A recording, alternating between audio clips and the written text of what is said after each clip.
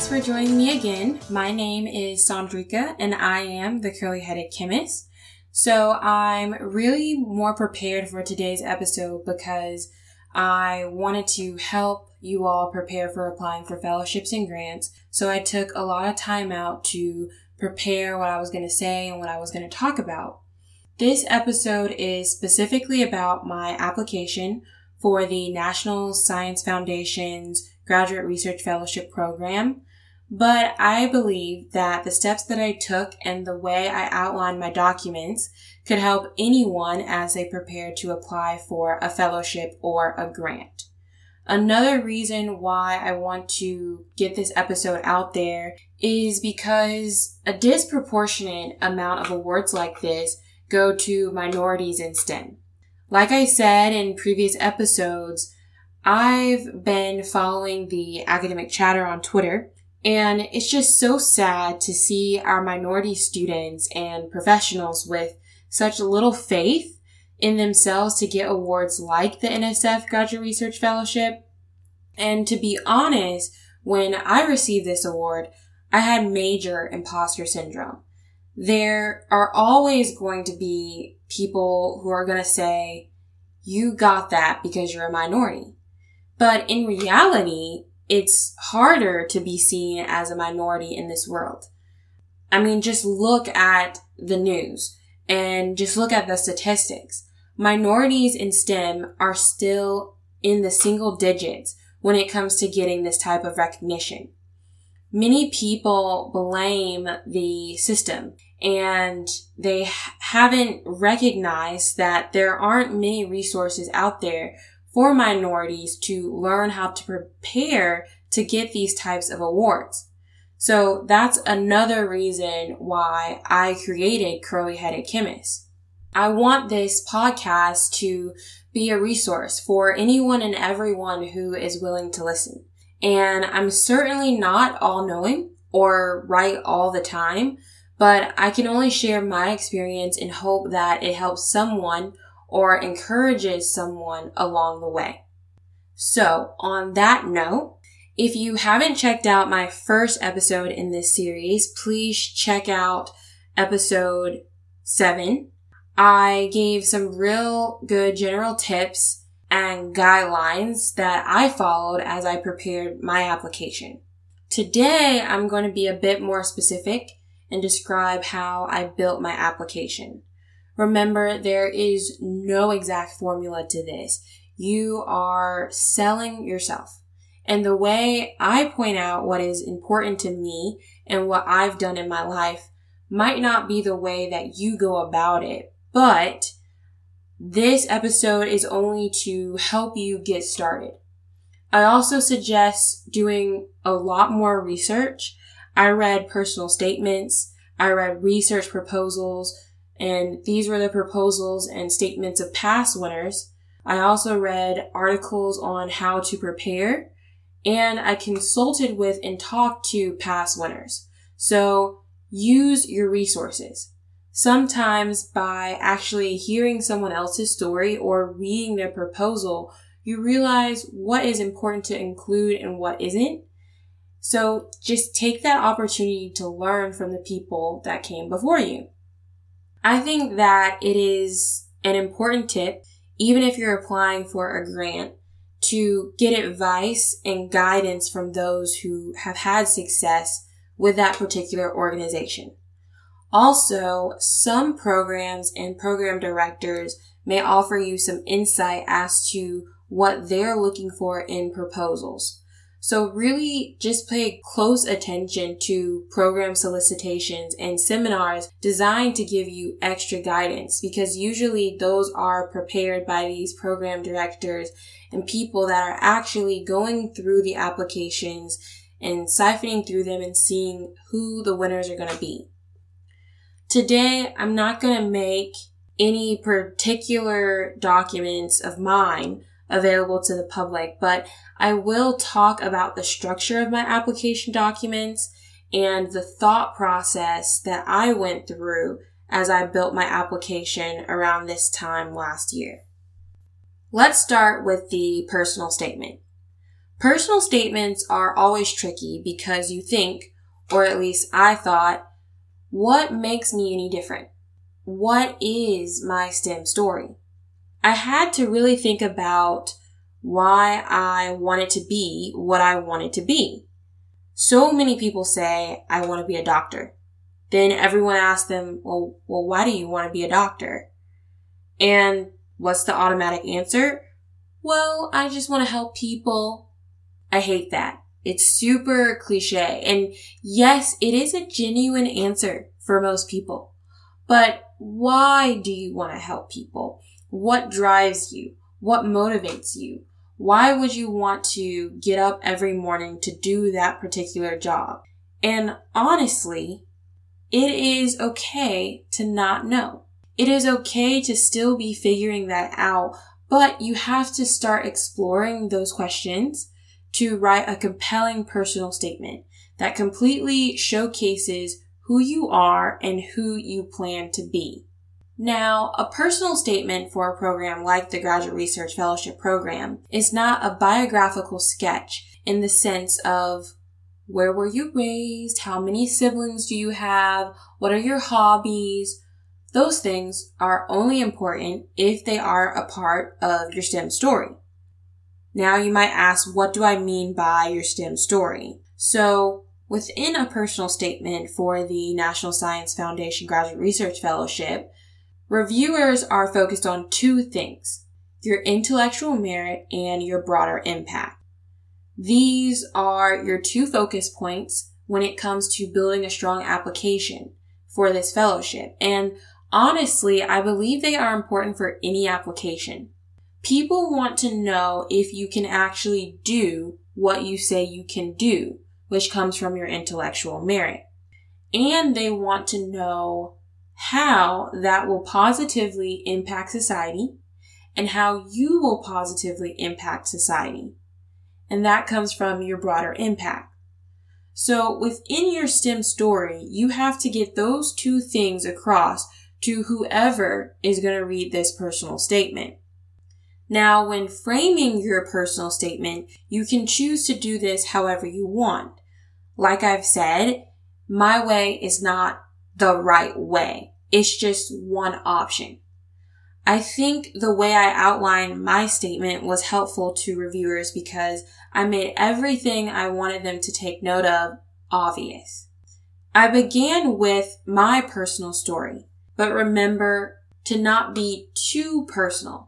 Just talk about something that binds you to your field.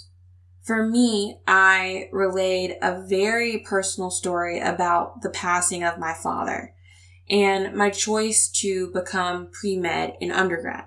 Now, I obviously did not remain pre-med, but this designation led me into STEM and into research because what medical school doesn't want an inquisitive mind? Actually, for me, which I believe I talked about in my first few episodes, I was told to get involved in research and I expressed interest to a professor who recommended me to work with my undergrad PI later. I also was really interested in getting into research just because I heard research scientists talk about research as if it was a passion and not just a job. So when I was pushed in that direction, I was excited about it, but I didn't really know how to get into it. And so that's where mentors come along and they kind of scoop you up and they lead you in the right direction. Anyways, for the personal statement, I got personal and I expressed how my personal experience shaped my journey thus far. Now, please do not think that this got me the fellowship. It was just the only way I could see starting my story. But I could have written something totally different and less personal, and reviewers still might have recommended me for the fellowship. None of my reviewers talked about my hardship of my father passing, which is what I talked about. So this did not improve my score one bit. For some, talking about that personal of an experience they might think this would completely drive a reader away. So to each his own, which is why I say do what feels right to you. This background information on me only took up about one paragraph. After that first paragraph, I did not talk about it anymore. So if you choose to talk about something that's really personal, don't stay on it and sit on it too long. Go ahead and move into your STEM story. Move into your research experience. So you can share whatever you like, whatever describes why you are the researcher you are, whatever really speaks to you. It doesn't have to be long. Let it be short and sweet, because what you really want to get down to in the nitty-gritty of things is you as a researcher and what you've actually done and what you are going to do. The first couple paragraphs of my personal statement shared my journey into research and how it began.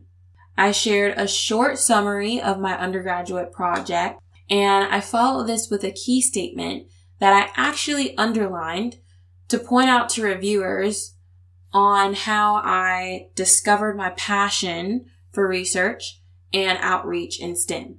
I allowed this statement to kind of segue into my intellectual merit section. And yes, I did label this section with its own separate heading that was bolded.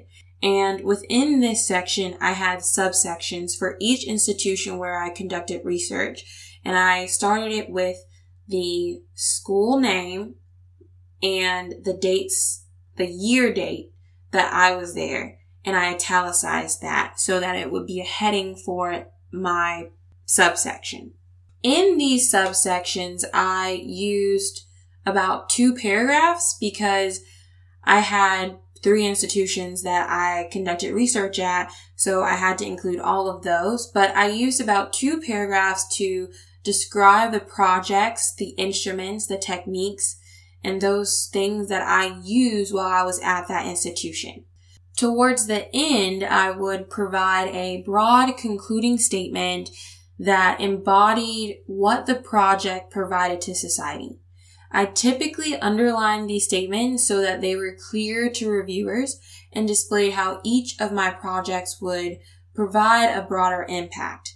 Because remember, the reviewers are looking for your intellectual merit, which I provided through my research experience description, and the broader impacts of your science.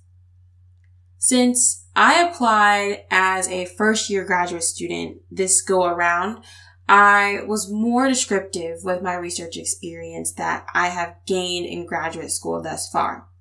The purpose for that is that you want reviewers to be confident in what you are bringing to the table to complete the research proposal that you're going to propose. The first time I applied for this award as an undergraduate, because remember, I have applied twice for this award, the big turnoff for the reviewers was lack of intellectual merit. Now, I don't think that they thought I was dumb or they thought I was unable to work hard, because they definitely expressed that there was no denying that I was a strong student, just from my CV, from my research experience, and from the recommendation letters that I had. But when I went back and I read my application materials from the first go around, I realized they were right, because I just didn't have the background that I needed to do what I proposed. Now, when I applied this go around, after some time in graduate school and after spending time really developing a project for myself with my PI and honing certain skills, I could confidently say that I could do what I was going to propose, because this was going to be my dissertation direction, right? So my personal statement also had to speak for that, and it had to just very clearly speak that I have the research experience to do what I say I'm going to do. A big plus for me was that I had 2 first author papers at the time I applied. One was a review and one was a scientific article. And that scientific article went through so many electrochemical techniques that it was almost like whatever I said I was going to do, I could figure out because I had the basis. I had already built a foundation. I also had 2 other papers that I had been a co-author on. So when I talked about these research experiences in that subsection for graduate school, I specifically referenced, and I did some in-text citations, I specifically referenced my papers and where each one of them played a role in my research experience. This gave the reviewers hard evidence of my intellectual merit. You may not be able to offer this your first go around at applying, even if you are a first year grad student, but you can still get this award. Just be intentional when describing your research experience. Make sure that it aligns with your research proposal and provides evidence that you, the researcher, can do what you say you're going to do. If you need help figuring out how to do that, talk to your PI, talk to people in your lab that are more experienced. Because I'm sure at some point, if they haven't applied for this award, they've applied for some grant or other fellowship that also needs you to provide some hard evidence that you can do what you say you're going to do. So far, we have discussed the introduction, which I did not title, the intellectual merit section, which I did title, along with its subsections that I designated by school. And now we're going to discuss the broader impact section, which I also titled. This section was super short and sweet compared to the intellectual merit section, because remember, within that intellectual merit section, I did have those key underlined sentences that described how the results of my research experiences would impact society or do impact society. So I had already sprinkled some broader impacts of my science throughout. With the broader impact section, my priority was to discuss how I, Sandrika, would impact society as a scientist. Not just through my research results, but also through my aspirations and through my personal desire and want to do outreach in STEM. I use this section to expand on my leadership and mentor experiences. And no, it is not enough to just list, oh, I helped 5 students. Nope, that's not enough. You've got to really dig down deep and describe how those experiences have shaped you and how those experiences have shaped others. What have you given to society through your science? Also, just express how you want to and would love to shape others through what you've done. Now, I have read my fair share of statements, and writing something like that can be tough, to say the least. Because yes, you are bragging on yourself and your own good deeds and what you've done in your community, but you have to retain some sense of humility and humbleness. Because reviewers are people with feelings, and some of them can read right through you if you're being fake and superficial. So really express your why and what you want out of an experience and what you want others to get out of an experience. And if you can just solely talk about what your research adds, and that's what you can speak to with strength, really speak to that. Express what it's going to mean for your research to impact society. And express what it's going to mean for your roles in leadership and mentorship. How is that going to impact society? Even if it's just as small as encouraging others to also go the STEM route and go to grad school. It might seem small to you, but it's big in the grand scheme of things because you're thinking about how you can help and impact others along your journey.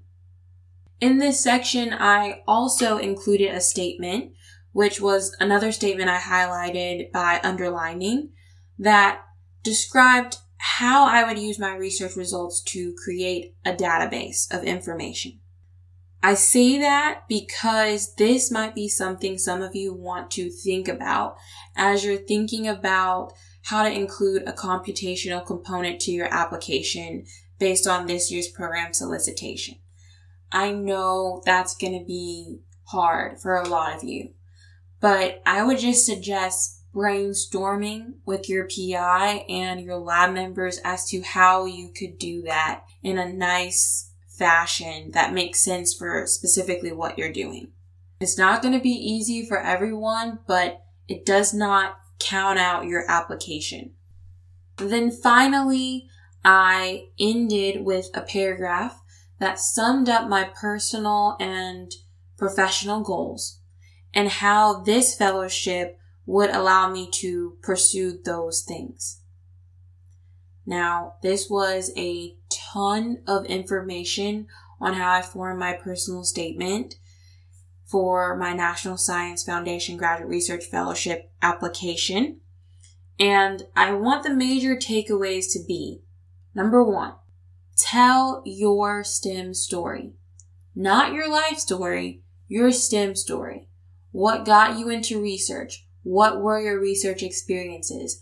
How did those experiences impact you? How did those results impact society? How did those experiences impact the people you mentored, etc.?